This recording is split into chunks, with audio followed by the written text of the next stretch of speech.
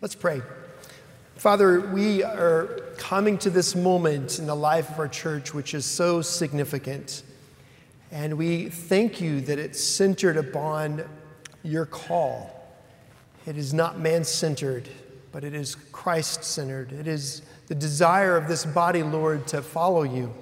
And we thank you that you have been faithful to lead, and we pray that you would do that. We pray even now as we open your holy word and as we give attention to what your word says about your calling and how it relates to this vision, that you would focus us even now, that you would cause things that are distracting us to be removed, and that you would put us in a posture truly of listening and sensing your presence, that we might be made different even this day. We pray in Jesus' name.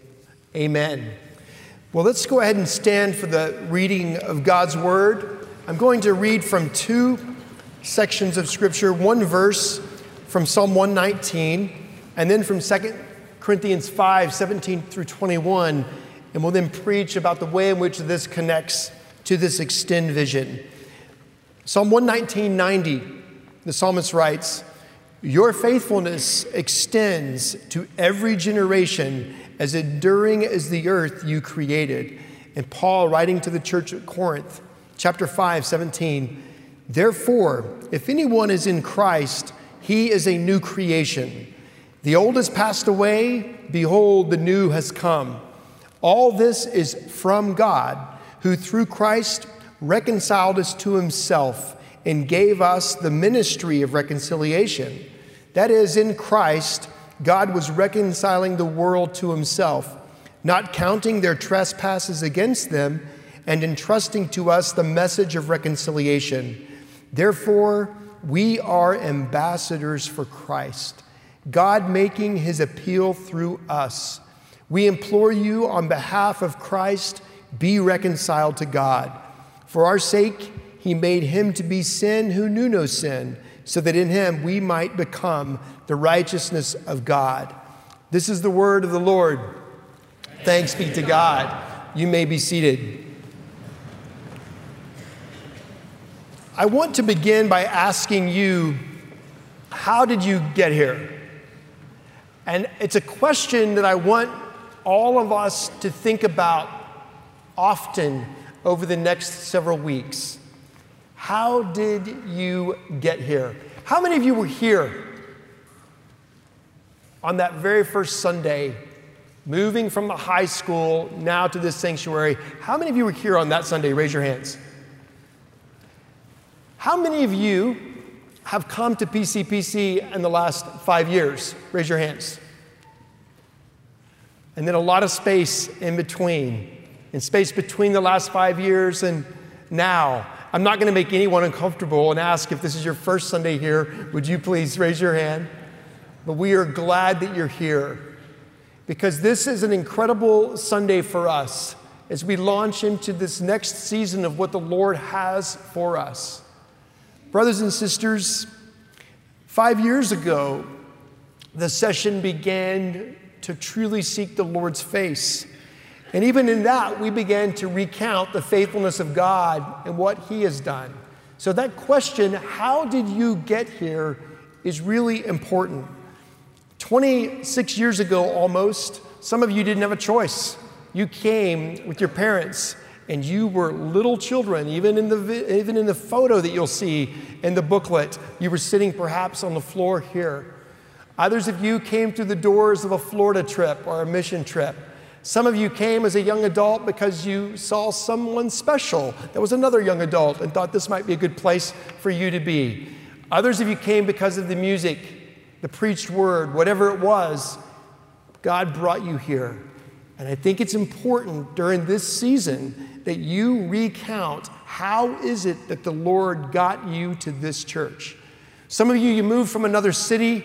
You were familiar with the PCA. You simply Googled, found us, and you landed here. Others from another city heard about this church before you even got here. Friends said, you've got to at least check out PCPC. Some of you came in 91 and have never been to another church.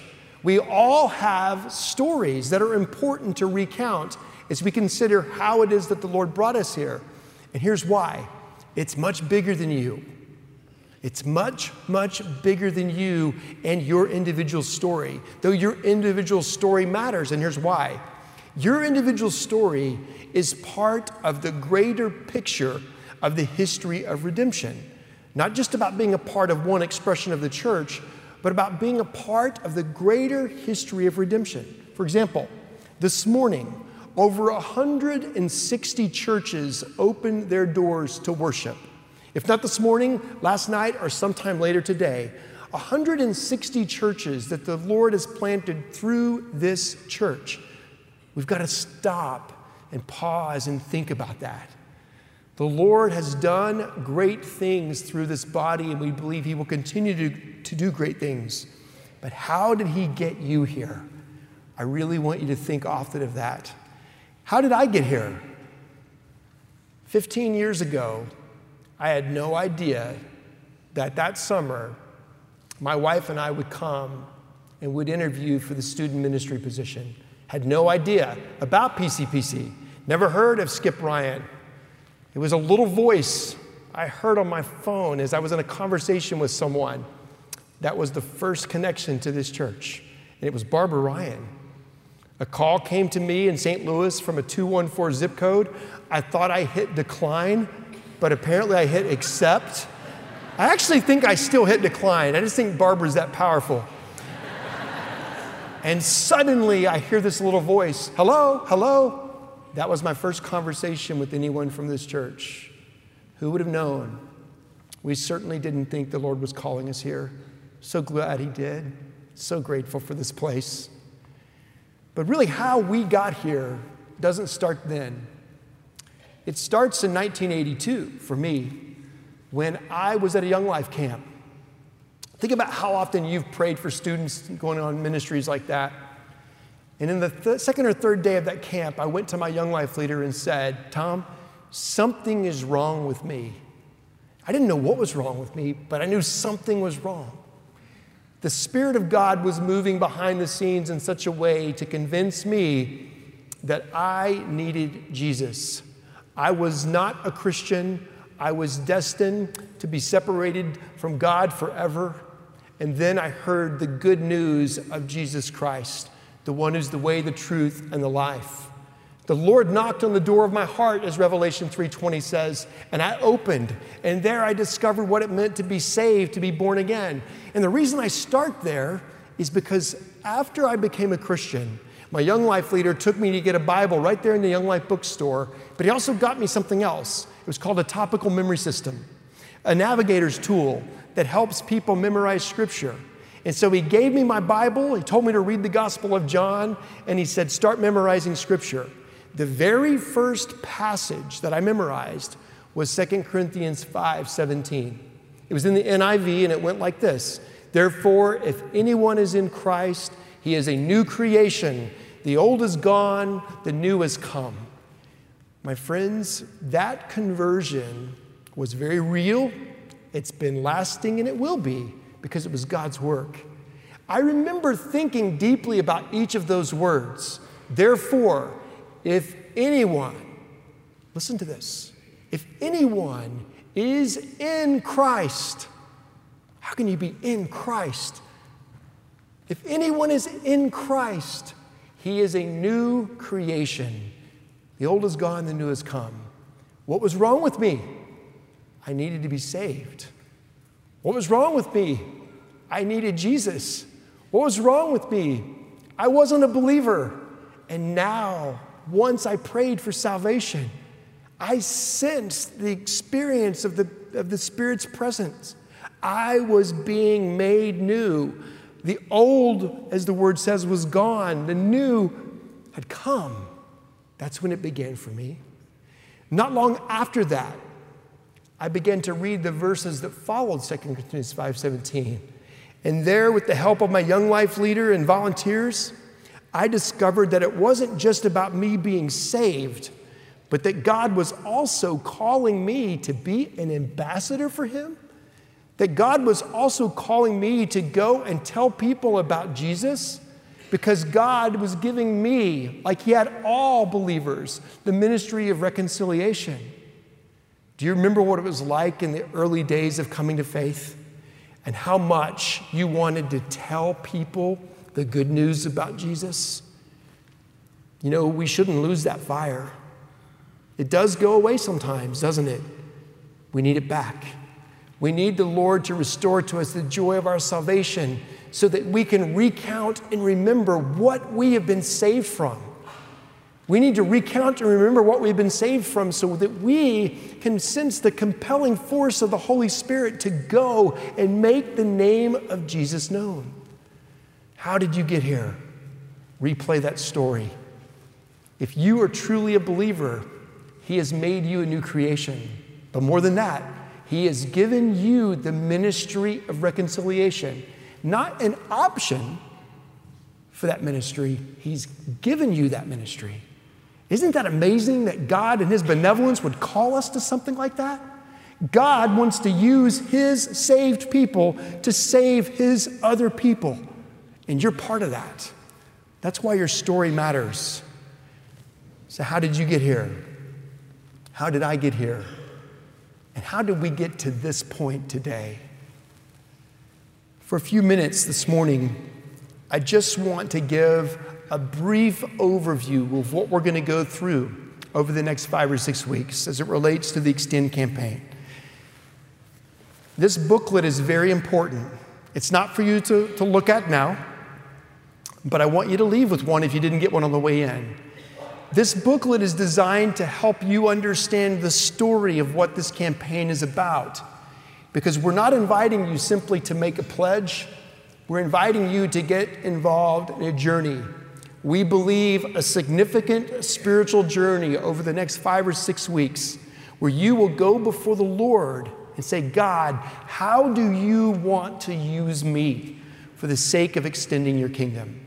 We actually want you in the next few weeks to go through what we as a group of elders have gone through over the last number of years. And it's centered on 3 things. Number 1, we want you to stop. We want you to stop and we want you to pray. And as you pray, we want you to listen. So stop, listen, and then whatever the Lord is leading you to in terms of this journey, we want you to follow. Stop, listen, follow. Here's why that's important.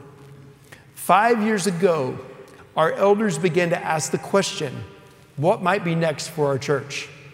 When we began to have a time of discussion and prayer, we did not have an end in mind. We didn't have a sense of 5 years from now, we'll launch a campaign on March 26th.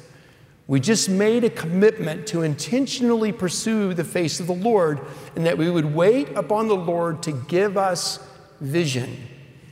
And He did. The vision that has come is centered on the word extend. The word extend is the first word of our vision statement. It has been really from the beginning. But let me remind you what it means. There are 3 definitions. Number 1, extend means to cause to grow wider or longer or deeper, to cause to expand. The second definition of extend means to hold something out to someone. So just picture that. The body of Christ holding out Christ. The third definition means to exert oneself to the utmost. What a great definition. It means that we as people extend ourselves. And we extend ourselves in a way in which we're exerting ourselves to the utmost for the one who is deserving of that effort. So that's what extend means. This vision, though, moves out from that wonderful action to very specific things that are important for us to understand. And we are calling those things new doors, new churches, and new city. Over the next several weeks, we're going to unpack each of those on a Sunday morning to give you a greater picture of what that means. What is New Doors all about? New churches and new city. So just by way of overview, New Doors is centered on the idea that the Lord has planted us in a particular place. We believe that He will keep us in this place until the day in which He returns. And the reason we believe that is because there are people who need to be reconciled to God north of us, east of us, south of us, and west of us. We're in a very unique part of the city, which gives us the privilege of reaching into all sorts of the dynamics of this city. New Doors is born out of the idea that in our bulletin each Sunday, on the cover, we have this incredible statement. You've seen it. You might have become so familiar with it that you even forget it's there. But at the end of this statement, it says, "This church opens wide her doors and offers welcome in the name of our Lord Jesus Christ." Now, that statement is not new to our church. This last Monday, our pastor, Tommy Overton, was going through his mother's estate. She died a little over a year ago. He sent me a picture of something, and I'm quite confident he was probably filled with tears when he did. And it was a bulletin. It was a bulletin from 1942 for a worship service at Highland Park Presbyterian Church. His mother was 11 years old and was joining the church as a communing member that day. And here on the bulletin, essentially, was this exact statement. This church opens wide its doors. When we began to talk to the architects about what we could do here, what the needs were, one of the first things that they said was that this church does not have good doors. He wasn't saying, or they weren't saying, that they're unattractive or too heavy or not heavy enough. He was simply saying there is no one central place where an individual would come into this church and say, "I'm new here, where am I supposed to go?" People come from all over through different doors and different ways of making their way. So you could come off the street from Wycliffe, up those back stairs, come in here, and never even see the rest of the building. I'm amazed at how often I talk to people who didn't even know we have a bookstore. People have a difficult time navigating this place because of its complexity. Now, for those who raised their hands because you were here almost 26 years ago, you're used to it. You know where to park. You know how to make your way through. But as we think about continuing to extend the gospel, we believe that there are going to be many more that come to this church, and we want to make it accessible. We want them to understand where they can park, and once they get here, how they are to navigate through our church. You will see in the conceptual renderings of what that looks like. But New Doors is not just about a physical building. It is about this church continuing to offer ministries that will help people connect to the gospel of Jesus Christ. I think this is very important to know. Not every person who comes to this church who doesn't know Jesus is going to come on a Sunday morning. We believe that something else is probably going to happen in their life that will cause them to suddenly say, something's wrong with me, much like I did at 15. And we want to be a church that is opening doors for people to come and hear the truth of the gospel through Bible studies, art shows, re-engage a ministry for marriage, redemption groups, which really allow people to penetrate in the deepest parts of their soul. And right now, we have reached capacity at how we can offer those groups. Monday nights, this church is full of redemption and re-engage. There's no more space to grow those ministries because there's no more space. So we believe that in opening New Doors, we're going to be able to see many more people come to saving faith in Jesus. Go back to 2 Corinthians 5, to be reconciled to the Lord. Our children's ministry space needs to grow and improve. Our youth building needs to come down and a new space needs to be built. You're going to hear about these things over the next few weeks, but that's the idea of New Doors. New Doors, though, is not centered just on the church as is. It's centered on reaching people who live right around our community. ESL ministry each year turns away almost 50 people because there's not enough room. We want to continue to expand our facilities in order to reach more people. That certainly includes changes in parking. Right now, 1 out of 4 people park off of this campus in spaces that we do not own. With the new plan, 3 out of 4 cars would be able to park here on the property during our peak times. So we're encouraged by what this plan will unfold. Along with New Doors, we are committed to new churches. Now I want you to hear this, and I don't want this to get lost on us. In the history of this one expression of the church, God has planted over 160 churches. The vision was born years ago, called the 2020 Vision. And the goal was by 2020 to plant 100 churches. When I first heard that this church was involved in that, I was overwhelmed. I thought, what a vision. How are they going to do this? Well, it was God's vision. And God moved in such a way that happened way before 2020. And so now we enter into this new season of the history of our church, and we're committed as much as ever at planting more and more churches. We don't have a specific number in mind, but we have a specific goal to plant churches that are called extending churches. In other words, churches that are from the very beginning going to be about making the gospel grow wider and deeper. They're going to be churches made up of people who are holding out Jesus Christ. They're going to be churches that are full of people who want to exert themselves to the utmost for the glory of Christ Jesus.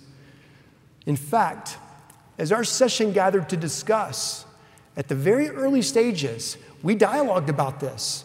Should we just plant churches, or should we enhance the facilities here?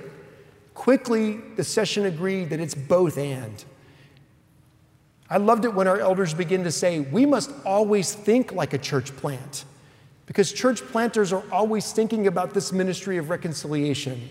Parking matters. New doors matter. The way we greet people matters. We've got to keep thinking that way. So we were committed, because we believe the Lord was leading us this way, that we would go ahead and continue to pursue church planting even while we're in the middle of the campaign. And so during this year, we're going to plant a church over in the Bishop Arts District. This vision is also calling for us to plant a church right here on our campus that will primarily serve the needs of the Hispanic community that is all around us. What is that going to look like for us as these new members are joining our church, worshiping with us together, but also for some in their own language? God is on this place and this vision, and it's exciting to think about what this might look like for us as his ambassadors. Along with new doors and new churches, we're going to pursue something we're calling New City. Dallas is a very interesting city. When you consider how many large churches there are, how many wealthy churches there are, how many churches that are still committed to the gospel, there's a great opportunity for the church, capital C, to truly impact the city in areas where the city needs impacted. Areas of poverty, racial reconciliation, injustice. These are areas that the church, not just PCPC, but the church, capital C, needs to engage far more fully, far more faithfully. The shootings last summer have caused the clergy in this city to come together in, I believe, historic ways, where these pastors are gathering and church leaders are gathering saying, what must we do with our congregations to seek the good of this city? And we're committed to seeking the Lord's face, to know how he wants us to love the poor out of poverty, how he wants us to pursue racial reconciliation, how he wants us to aggressively take on areas of injustice, but also how he wants a church like ours to champion the way of continuing to hold up the truth of God's word, and to do so in a way that is full of love. Our church is already engaged in the city in profound ways. We want to do so more and more as the Lord leads us. We want our members to be so committed to that cause that we would go to sleep tired in the right kind of way because we've exerted ourselves to the utmost. My friends, whenever we come together as a church and we witness new members joining the church, I'm usually standing right there. There's a pile of people up here, and they hear 5 questions. If you're a member of the church, you have answered those 5 questions. One of those questions is this: do you promise to support the church and its worship and work to the best of your ability? Think about that. It's worship, what we're doing right now, and work to the best of your ability. Do you know what that means? It means in our worship, And in the work of the kingdom, we are to extend ourselves. We are to exert ourselves to the utmost because the one true living God has saved us and made us his own. This one true living God has saved us from eternal damnation in hell, that we might live with him for all eternity in heaven. And not only that, he has given you and me the ministry of reconciliation. There is no greater motivation to pursue this vision than the pure biblical fact that Jesus Christ extended himself to us. That Jesus Christ came to this earth sent by the Father.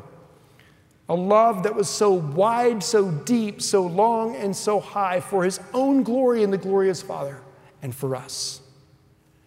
And in coming to this earth, Jesus was held out to us, even as he spoke and held out the words of eternal life. And then Jesus in the garden praying to the Father, knowing that he was about to fulfill what Paul proclaims here, that he was about to become sin for us. He said to his Father in a deep, earnest prayer, "Father, if you are willing, take this cup from me. Yet not my will be done, but yours." Jesus stopped. He listened. And he followed because it was his Father's will to crush him. And there on the cross, Jesus Christ was extended for us. And as he was stretched out on the cross, no greater visual of love than the cross, Jesus cried out to his Father, my God, why have you forsaken me?" And then Jesus, before he breathed his last, said, "It is finished." He extended himself. He exerted himself to the utmost. He died that we might live forever. And he, in showing his faithfulness to us, made it possible by giving us irresistible grace for all of his children to say, "I believe in him." And those who profess faith in Jesus, he made new creatures. And those new creatures he calls ambassadors. Not for just a season, not an option, but this is who you are and who I am for all eternity. What a gift. What a privilege. There's no higher motivation than that. My friends, as your elders, we have been on this journey a long time. We believe today is the day to launch, and we're inviting you to enter this journey with us. This morning, we are not calling for you to make a commitment other than to commit yourself to making a commitment. That you would now begin to seek the Lord's face for you, for your family, and for this church. And together that you and your spouse, your children, your small group, those you do ministry with side by side, that you together would sense that this is a moment where we as a church need to come together and stop and really listen and then follow. We want you to enter this journey because we believe at the end of it, the Lord is calling us all to be able to say, "I exerted myself to the utmost for his glory's sake because he is worth it." And what that means over the next several weeks, Sunday after Sunday, is you're going to hear messages about this campaign that are layered in Scripture that point us to the reason behind it. They will center on new doors, new churches, and new city.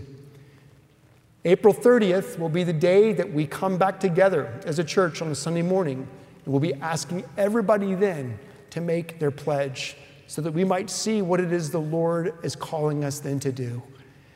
My friends, how did he get you here? Begin to replay that tape. Take this wonderful resource. We will also have an online resource. The information is in here on that as well. And begin the journey of remembering his faithfulness.